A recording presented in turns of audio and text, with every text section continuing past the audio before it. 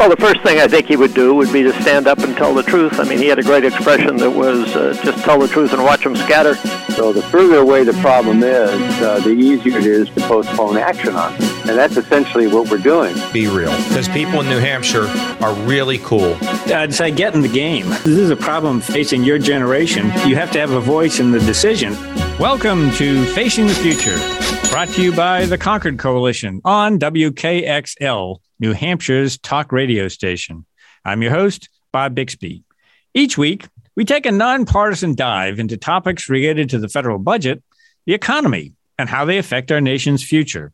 This week, we'll get an update on the economic outlook from Mark Zandi, chief economist of Moody's Analytics. Mark is a trusted advisor to policymakers and an influential source of economic analysis for many businesses, journalists, and the public.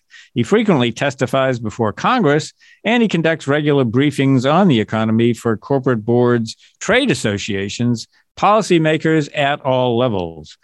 Mark earned his Bachelor of Science degree from the Wharton School at the University of Pennsylvania, and he also got his PhD at the University of Pennsylvania. Mark and Tori, welcome to Facing the Future. Thanks, Bob. Thanks, Bob. It's good to be with you. Thanks for having me. Mark, we've had some big year-end economic numbers come out lately. The good news and the bad news, there was a very strong GDP growth number. Seems we grew at 5.7% in 2021. Very strong growth, best since 1984. On the other hand, we had a very big number for inflation, 7%, most since 1982. So we seem to be reliving the early 80s here.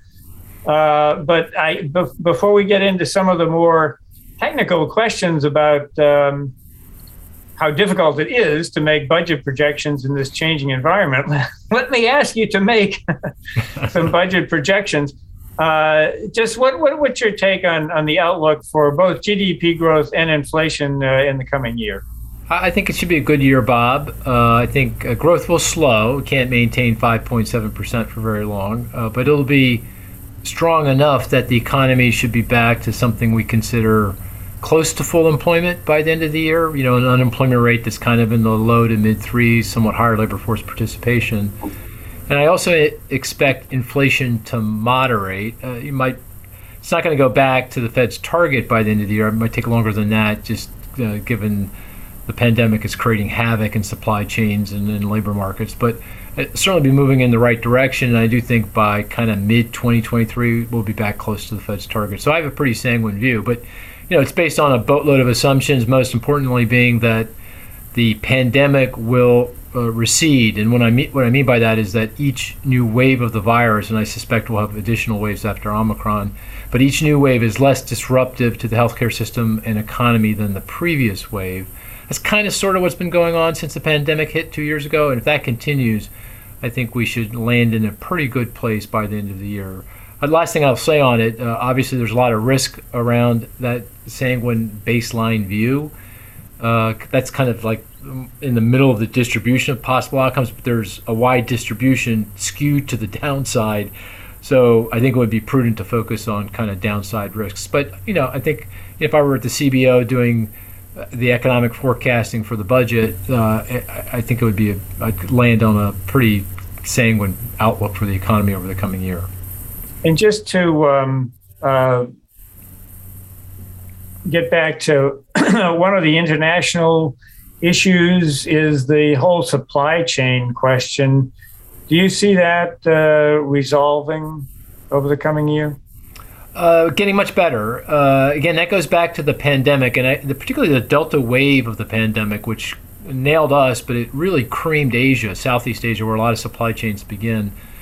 And I think, you know, if you go back to the summer, fall of last year in Asia, they were very lightly vaccinated. You know, outside of China, you know, Southeast Asia, there was just no vaccines. That's changed dramatically, and I think policies have changed. I don't think Asian countries outside of China are going to shut down like they did in the Delta wave. So I suspect, you know, supply chains will start to iron themselves out, and also at these higher prices, businesses are making a lot of money. Profits are very high, and that's a very strong incentive to invest and expand capacity. And that's what we're seeing. Investment's very, very strong. That'll take a little bit of time to get online and to address to have some impact on the shortages. But by this time next year, I expect a lot more capacity coming online, and that'll bring prices down. So, yeah, I think we'll see slow at first, but then much quicker improvement in supply chains as we move through the year. All right. Well, next January, we'll have you back and we'll see how it worked out. please do. And, I know it's intrepid to have a track record, but, that's what I do for a living. So I just did it. Well, just to emphasize how difficult all of this is, Tori is going to pick up with some questions about making economic projections in this difficult environment. Tori, you want to jump in? Sure. One of the things I wanted to talk about today is economic data. Mark, you and I were talking earlier. You and I met years ago. I won't say how long. When I was just a newbie revenue forecaster and trying to gather economic data about the state I was working for and predict where the state's tax revenues were going to go. So economic data and the future performance of the economy, they play a really important role in driving fiscal and monetary policy decisions. We policymakers in Washington, whether it's fiscal policy or monetary policy, they watch measures of GDP, inflation, and the labor market to understand where and how to direct policy. But the signals that we've been getting as the economy emerges from COVID, or at least the recession that was induced by COVID, have been a little bit discordant and pretty volatile, especially jobs data. And of course, one of the first rules that you and I both know of economic forecasting is garbage in, garbage out, meaning you could have the best model in the world, but if the data that you're using is wrong, then the forecasts from your model are going to be wrong too. So I'd like to talk with you a little bit about why the economic data has been so volatile, and more importantly, how economic forecasters like yourself have responded. And I wanted to start with the obvious, which is the jobs data. The headline jobs data, the monthly unemployment rate, and the number of jobs created, which comes from a different data source, the Establishment Survey. They've been moving, it seemingly, in different directions. Job growth has been slowing, and it's been very erratic. Big boom 1 month, bust the next month. But the unemployment rate's been dropping like a stone. So I'm wondering if you could tell us a little bit about what accounts for the seeming diversion between the two measures of the labor market, and how should policymakers interpret those two data points? Yeah, you make a great point, Tori. And we go way back when you're doing revenue projections. I was helping out with the economics behind those projections, but I'm sure you got it. You nailed it. I'm sure you were a great forecaster. It was easy. The economy was growing then. It was, it's easy to forecast a straight line. That's actually a good point. Yeah, if it's going in one direction, that's a nice thing. It makes forecasting a little bit easier.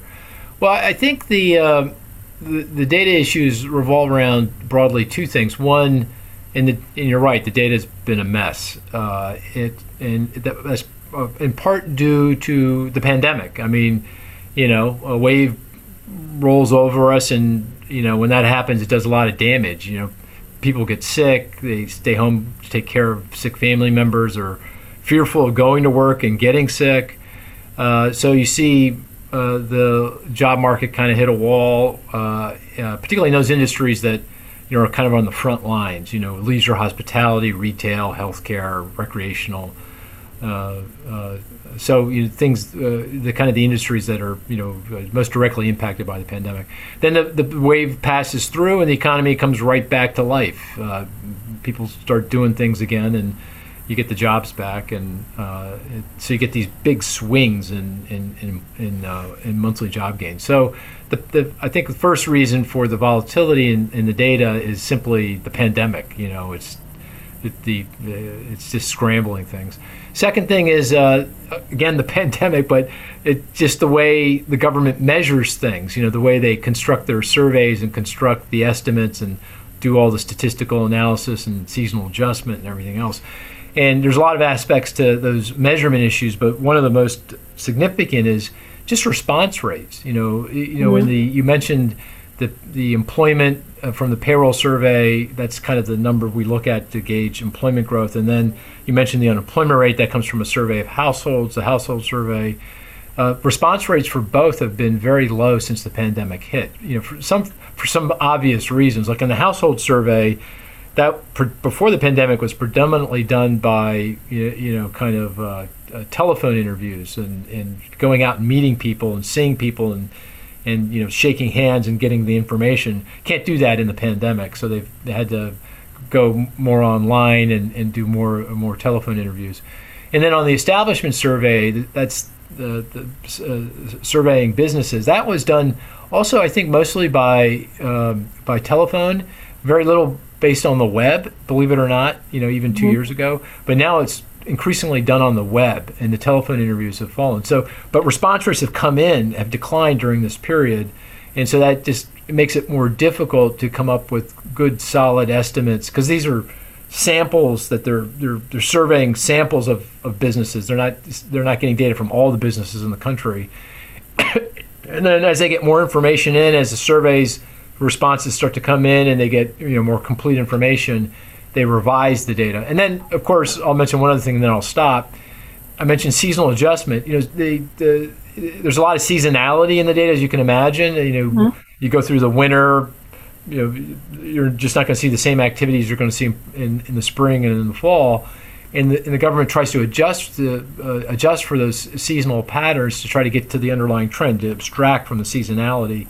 But that is a statistical effort that got all messed up with the pandemic and when it hit, and it just created havoc in the statistical analysis done to create those seasonal adjustments. And so that complicates things enormously. But that's just two of many other measurement issues that are, I think, behind the difficulty we're having kind of measuring what's going on in the economy. Yeah, you kind of anticipated one of my questions, which was going to be about seasonality and the seasonal adjustment factors, because I remember two specific instances last year. Number one is when the teachers went back to school last summer. Apparently, they went back early because we had this huge jobs report in July, I guess. Because normally we expect the teachers to go back in August, or maybe it was shifted back 1 month. I can't remember if it was June or July. Yeah. Then the following month, the jobs report was totally sunk because they were expecting all these teachers to come back to work, but they had already come back to work. So the seasonal adjustment factors were up. And then I saw the same thing with Christmas hiring. It seemed that either we didn't hire as many seasonal people this year, or they hired early, or they hired. But anyway, it just seemed like the seasonal adjustment factors were way off as well. Is that something that you expect to moderate with sort of a return to normalcy, or is this something that's sort of always a problem with the seasonal adjustment factors? Well, they'll moderate, but it'll take time, years. Mm-hmm. I mean, we had the same kind of problem coming out of the financial crisis, because that creamed us. Hard to remember back, but the early part of 2009, and it just kind of messed all the seasonal factors up. And so we were kind of struggling with that, the fallout from that, when looking at the month-to-month movements in the data, for years afterwards. So I suspect that's going to sort of happen here. But that, brings up an important point, and that is not to rely too much on any 1 month's worth of data. Mm-hmm. I mean, because it can clearly send you thinking the wrong way if you kind of take it literally. You have to put it into context and really look at it, and try to adjust for those seasonal issues, or put into a broader context, look at what's going on in the last several months, and kind of iron out those seasonal adjustment issues. So this is why the economists get paid the big bucks, Tori, because we help you navigate through those measurement issues. But it just wouldn't take any 1 month's worth of data, whether it's big, small, whatever, at face value. You've got to put it into some kind of context because of these issues. You aren't going to remember this, but this is actually one of the first lessons I learned from you when I was just a newbie economist trying to forecast revenues. And you said to me at one point, 2 data points are not a trend. They do create a line. Been seared into my memory ever since. Did I say that? Well, I think I've said that many times since I said it. So And going back to the volatility question again, Cecilia Rouse, who is the chairman of the White House Council of Economic Advisors, she wrote in a recent blog post on that the jobs data. I mean, let's be honest. Around a turning point, economic data is always noisy, right? Yeah. Up, down, around turning points. So when you're emerging from a recession or when you're tipping into a recession, data is normally noisy. But she was talking about how the monthly volatility in the jobs data is approximately 4 times greater than it was when we were coming out of the Great Recession, just 10, 12 years ago. And she wrote that right now, job growth in one month is less predictive of job growth the next month than it has been in the past. Is there a reason between, because the Great Recession, that was hugely disruptive. Yeah. And that was seemingly longer lasting.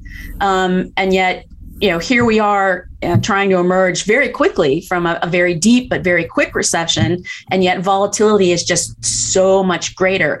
I'm wondering if it goes back to the whole, data collection method, and if, people are working from home and maybe BLS can't reach the people that they're supposed to be reaching because people are working from home. Is that it, or is there just something even more nefarious afoot? No, I think it goes to the idiosyncratic nature of the pandemic. I mean, we literally shut down the economy, for 2-3 months, and then we kind of sort of opened it up, a little bit at a time, and then the vaccines hit, and then we came out of our shell all at once. Remember back the summer of 2021, and then Delta hit, and then we were back, kind of sheltering in place again, not to the same degree. We had the vaccine, so we felt a little bit more comfortable.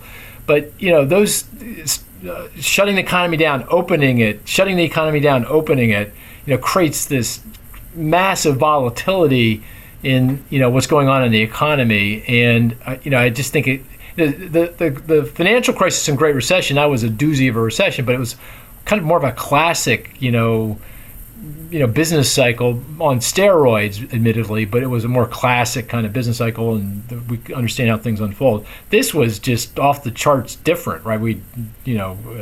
Very, very different kind of hit to the economy.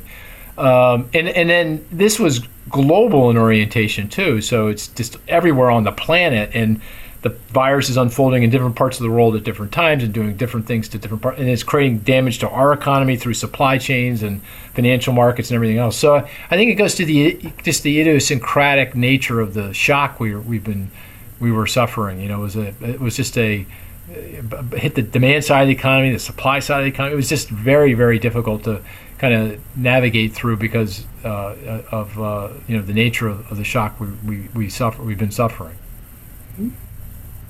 So I think we've pretty much really laid out the nexus of the problem. Oh, can I mention one other thing? Yes, sir. Now that you just dawned on me, another feature of this period that complicated things, I think, and created a lot of volatility is the government response, right? I mean, we had pretty significant response, monetary and fiscal, in the financial crisis, but what we got here was orders of magnitude more massive. And that really complicated things, right? And unemployment's going skyward, but consumption is fine because everyone's getting stimulus checks and unemployment insurance. So, you've got, unemployment's 15%, and appropriately measured it's 20%, but no problem because, people have cash, PPP and everything else. So that also complicated, kind of what was going on in the economy, created more volatility in the economy than was the case. We're going to have to take our first break here now at a good point there, as Troy, you're just getting wound up, and I have my follow-up question would have to do with what you just brought up about the fiscal stimulus and monetary policy, and what do we do now on the downside, coming back down from that? So you're listening to Facing the Future. I'm your host, Bob Bixby. Tori Gorman and I are talking to Mark Zandi, Chief Economist at Moody's Analytics. We'll be right back after these short messages.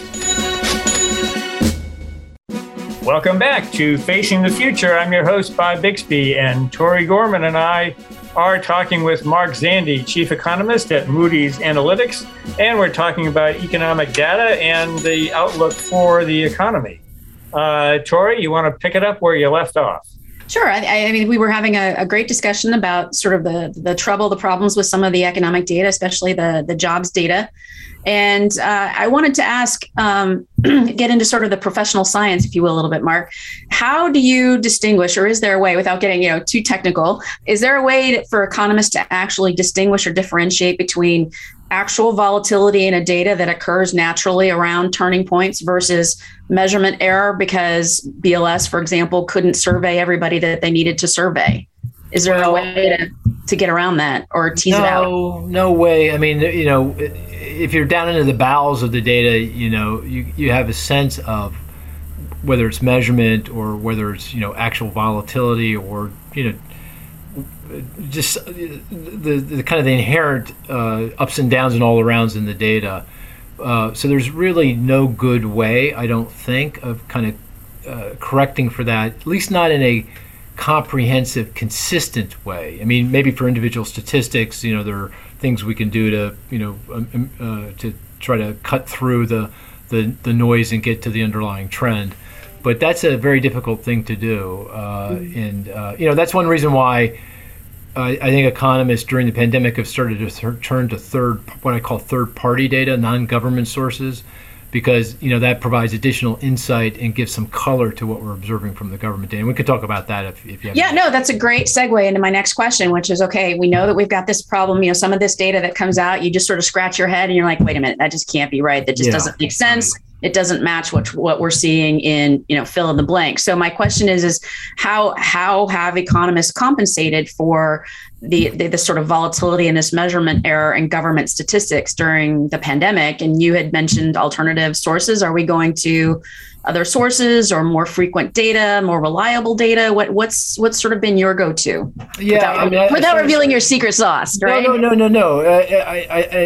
And don't worry, it changes daily. So the sauce changes. So there's no way that someone's going to capture it and put it in a bottle.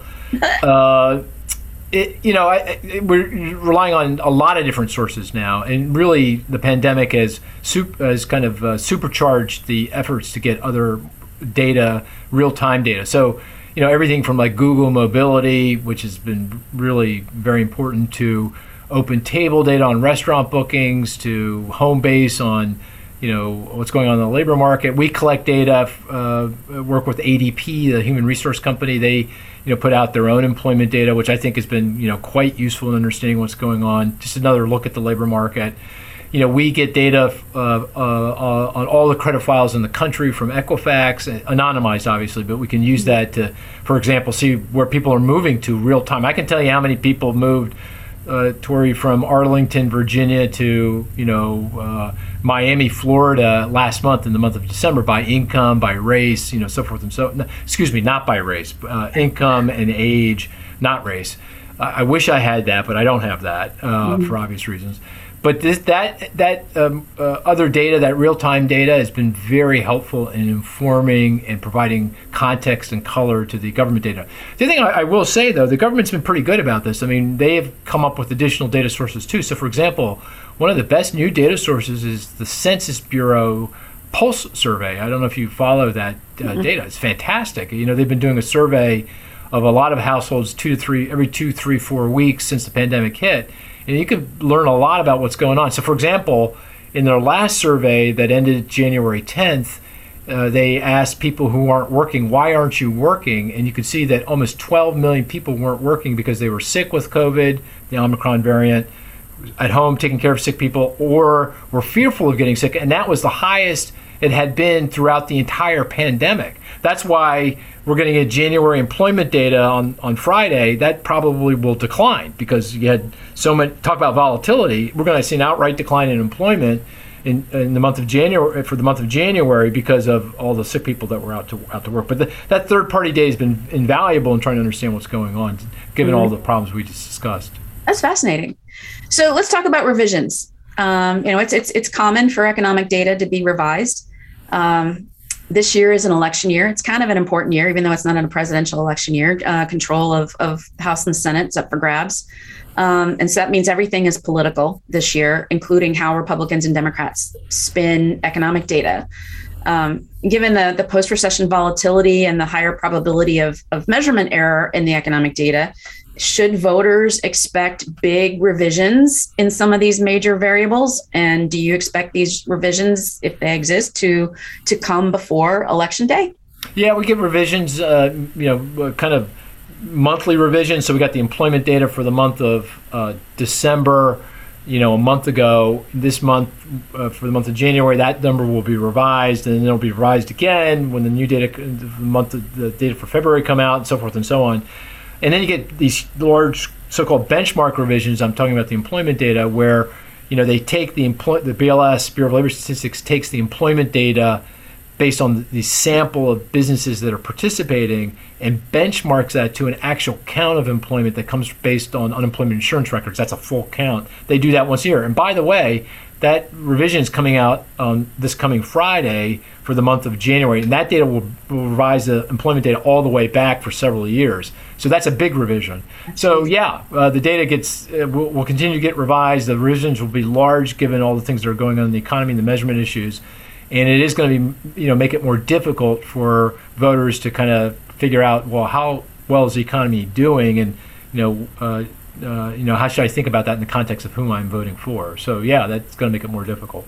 So, which brings me to my last question, and that's about inflation. So we've been talking a lot about volatility and measurement error in jobs data.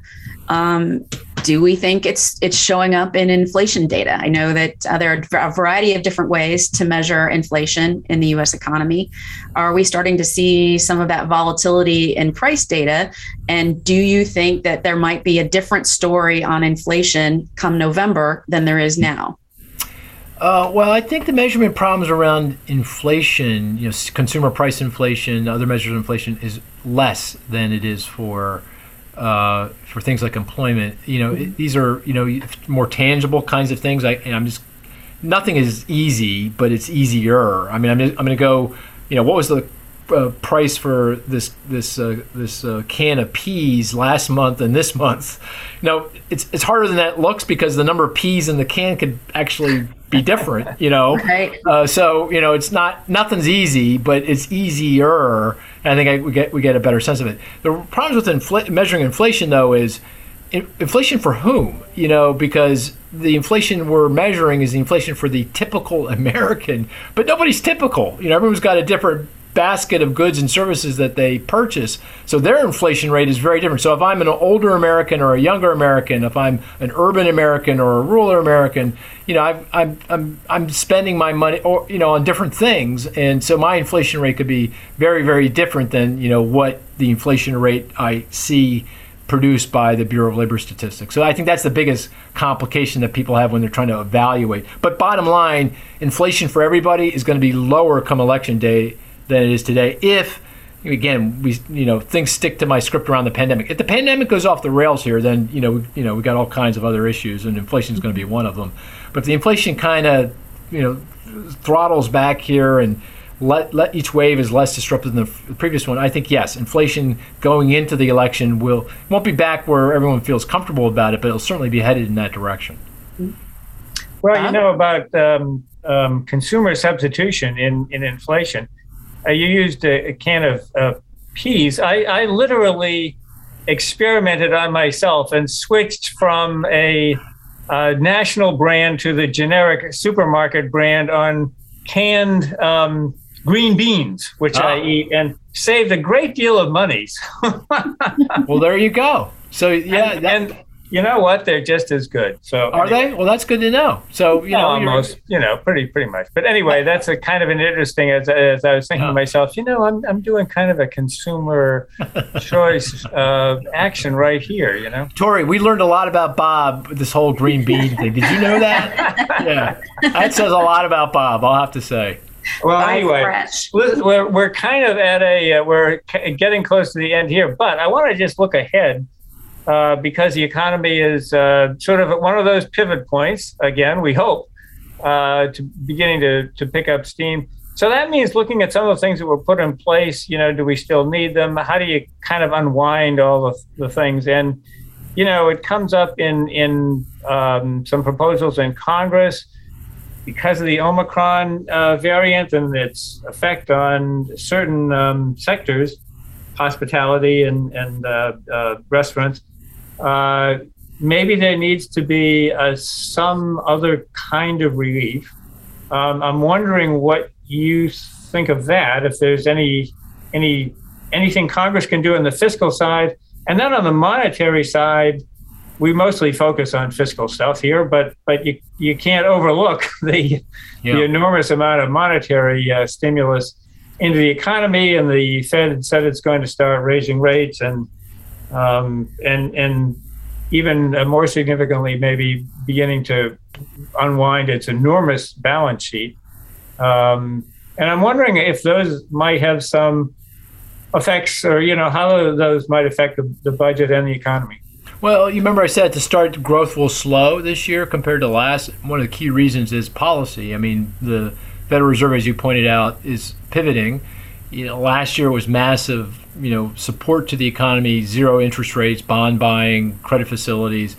This year it's going to be about, winding down the QE and actually letting the balance sheet start to run off, and perhaps more importantly, allowing interest rates to rise and raising rates, more aggressively to kind of, make sure that the economy doesn't actually overheat. That once we come into full employment, we don't go past full employment, because once that happens, then inflationary pressures will develop in a more persistent way, and interest rates will rise, and recession risks will rise as well. So, and then on the fiscal policy side, if lawmakers do nothing else, they pass no additional legislation, that fiscal support that we were getting in 2020 and 2021, that will it's already turning into a headwind because it's starting to come down. So both those things, monetary and fiscal policy, have gone from being, gale force tailwinds to the economy to being pretty significant headwinds at this point, and they're going to be strong headwinds, by late this year, which I think feels like that's kind of the right thing, because again, the economy's coming into full employment.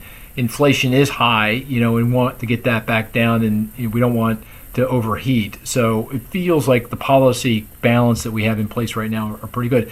And the last thing I'll say is this is probably the time that we now should start thinking about policies for the longer run. We passed an infrastructure bill, check, really good about long run. But, we need to start thinking about labor supply and how to raise the labor force participation, and climate change, and housing, and we got some deep-seated problems that we need to address for the long run. Kind of sounds like we need to build back better. Yeah, well, and I'm all for it if it's paid for, and it feels like if it's paid for, I'm good with it. Well, I think that's really that's our pivot too. I mean, on the Concord Coalition is you need to look at things to get the economy growing over the long term. And how do you do that in a fiscally responsible way? And I think that's a debate I'm anxious to get back to, because we've had 2 years of up and down crisis, which you need to do. I mean, you need to respond to the crisis, and so you don't do long-term planning at that juncture. I'd like to talk about the labor supply. I'd like to talk about immigration. I'd like to talk about healthcare costs and the sustainability of our policies. And hopefully we can. Hey, what's your projection? Can we get back to that by the end of the year? I got my own podcast, by the way, guys. It's called Inside Economics. Just a slight advertisement. You don't have to. Hey. Yeah, but how about you guys come on my podcast and I can grill you for a little bit? All right, then that's a deal. I'm going to send an invitation your way. Well, that's all the time we have for this segment. You're listening to Facing the Future. I'm your host, Bob Bixby. Concord Coalition Policy Director Tori Gorman and I have been talking with Mark Zandi, Chief Economist at Moody's Analytics. Thank you, Mark, for being on.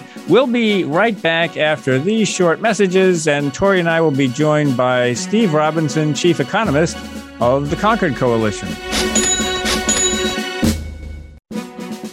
Welcome back to Facing the Future. I'm your host, Bob Bixby. Concord Coalition Policy Director Tori Gorman and Concord's Chief Economist Steve Robinson are joining me to continue our discussion about the economic outlook, and we'll add in a few other things. Tori, we've got this is Jobs Week, with a jobs report coming out. What are things looking like? Yeah, first Friday of every month, jobs data. Get your popcorn. Interesting week for job speculation. There's a lot of concern among economists like Mark Zandi, about the jobs report that's coming out on Friday. They conduct the survey in the week in which the 12th of the month hits, and a lot of businesses were up and down in January because of Omicron. So economists are expecting a relatively mild jobs report on Friday. Maybe 155,000 jobs created, but there are actually some economists that are predicting that the U.S. may have actually lost jobs last month just because so many people were out with Omicron. They were either exposed and had to quarantine at home. They were sick and had to stay home, or maybe they had to stay home and take care of sick kids, or maybe schools were closed and temporarily online while the pandemic passed through school, forcing parents at home, working parents at home. So there's a lot of concern about what Friday's jobs report will look like. And then today we had some more information about the December jobs report. Apparently about 4.3 million people quit or changed jobs in December, which is, the record high was the month before at 4.5 million. So it's not, a new high, but it's definitely really up there. So there is just a lot of churn in the labor market these days. And we're going to see a lot of volatility in the jobs data, which is, what we were talking about with Mark Zandi in the previous segment. So interesting week for jobs data this week. And of course, it all plays out in a political year. So whether the jobs report looks good or bad on a month-by-month basis, despite all the warnings about don't look at month-to-month basis, there's going to be a political spin to all of these jobs reports. Yeah, one data point does not make a trend, right? Exactly. Steve, there was been some significant news lately on monetary policy. The Fed seems to have officially pivoted from quantitative easing to quantitative squeezing, how does that work? What's that going to look like? Well, yeah, that's a new term. I haven't heard the quantitative squeezing. That's good. I just made it up. Okay. Yeah. So just a brief recap. The Fed sort of embarked on a new policy back in 2007, 2008 because of the financial crisis. And they began buying, massive quantities of mortgage-backed securities and government securities. And they built up their portfolio from about $1 trillion to almost $4.5 trillion over the course of the financial crisis and the years that followed.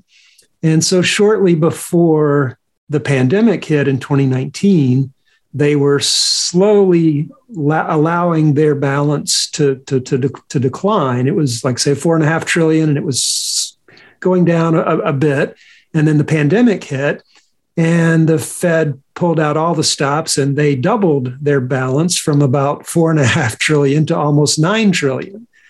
And so, this was the famous quantitative easing. They essentially were buying up all of the financial assets they could get their hands on. I'm exaggerating here a little, but it was a massive increase from $1 trillion to $4.5 trillion and now to $9 trillion.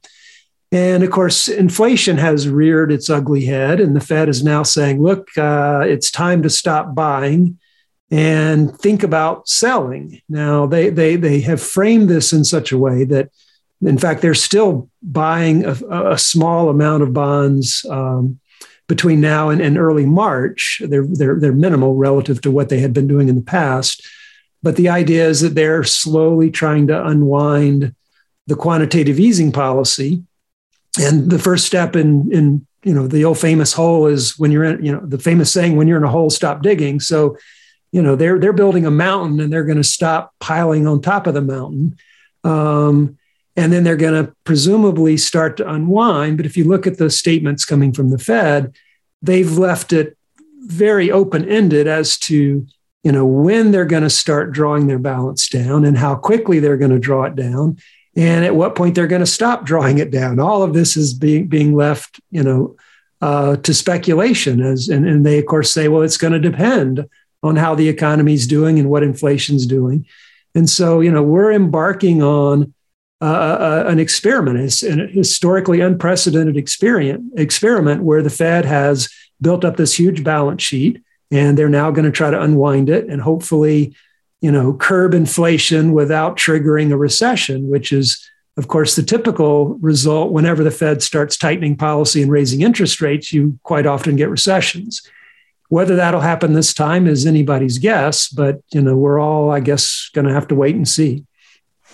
Yeah, I mean, this is really something to hold your breath about. You look at the official reports, and people just don't tend to assume worst outcomes. It's kind of like, well, I'm sure the Fed can engineer a soft landing, so to speak, but nobody knows how. And most often, there is not a soft landing from something like this. So it could be an interesting ride. Tori, back to Capitol Hill on the legislative front.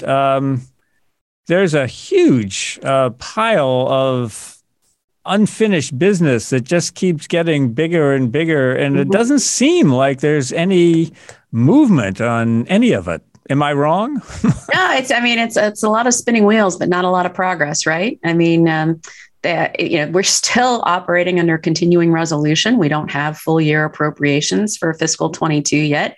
That deadline is quickly approaching as the current CR expires on February 18th. Now, the good news is that apparently Republicans and Democrats are trading paper, but there's some concern, I think, among Republicans that if Build Back Better is still alive, they are, a little reluctant to agree on appropriations because they want to see how much, non-defense spending Democrats are going to jam into Build Back Better. So you've got a Congress that, they have to do appropriations. Democrats still looking at Build Back Better. There's a China Competes bill that passed the Senate that's sort of waiting for action in the House. The big bipartisan efforts right now in the Senate aren't focused on appropriations, and they aren't focused on Build Back Better or any kind of bipartisan agreement on things like climate change. Actually, the big two efforts in the Senate right now, at least that are getting bipartisan attention, are electoral college reform, that group led by Susan Collins, and Russia sanctions. I'm not, it's interesting what the Senate is choosing to prioritize. And then, of course, at the bottom of the list, but by no means least of importance, Democrats in the Senate have got to, the Judiciary Committee have got to talk about, a new Supreme Court justice. With Breyer announcing his retirement, there's going to be a vacancy. And I know that Democrats want to get the new Supreme Court justice confirmed before the November elections. So there's a lot to do. There's a lot of job owning going on, but right now, not a lot of product.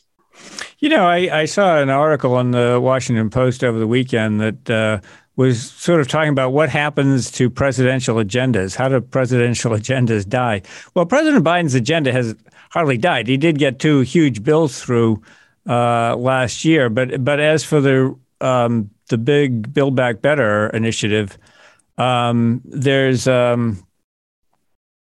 it does remind me a little bit, and the article made reference to this, to the end of the Clinton healthcare plan.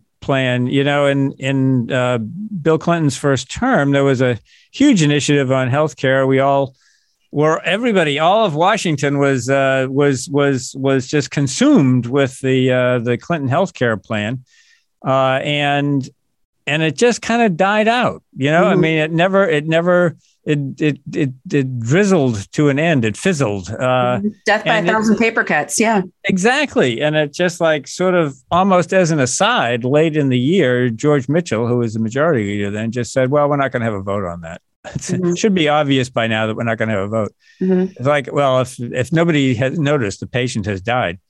And it wouldn't surprise me if Build Back Better became just one giant climate bill. Well, that's a good place to end it. That's all for this week. I want to thank our guest, Mark Zandi from Moody's Analytics, and my colleagues, Tori Gorman and Steve Robinson, for joining me on this Washington catch-up section. I'm your host, Bob Bixby. I'll be back next week with another edition of Facing the Future.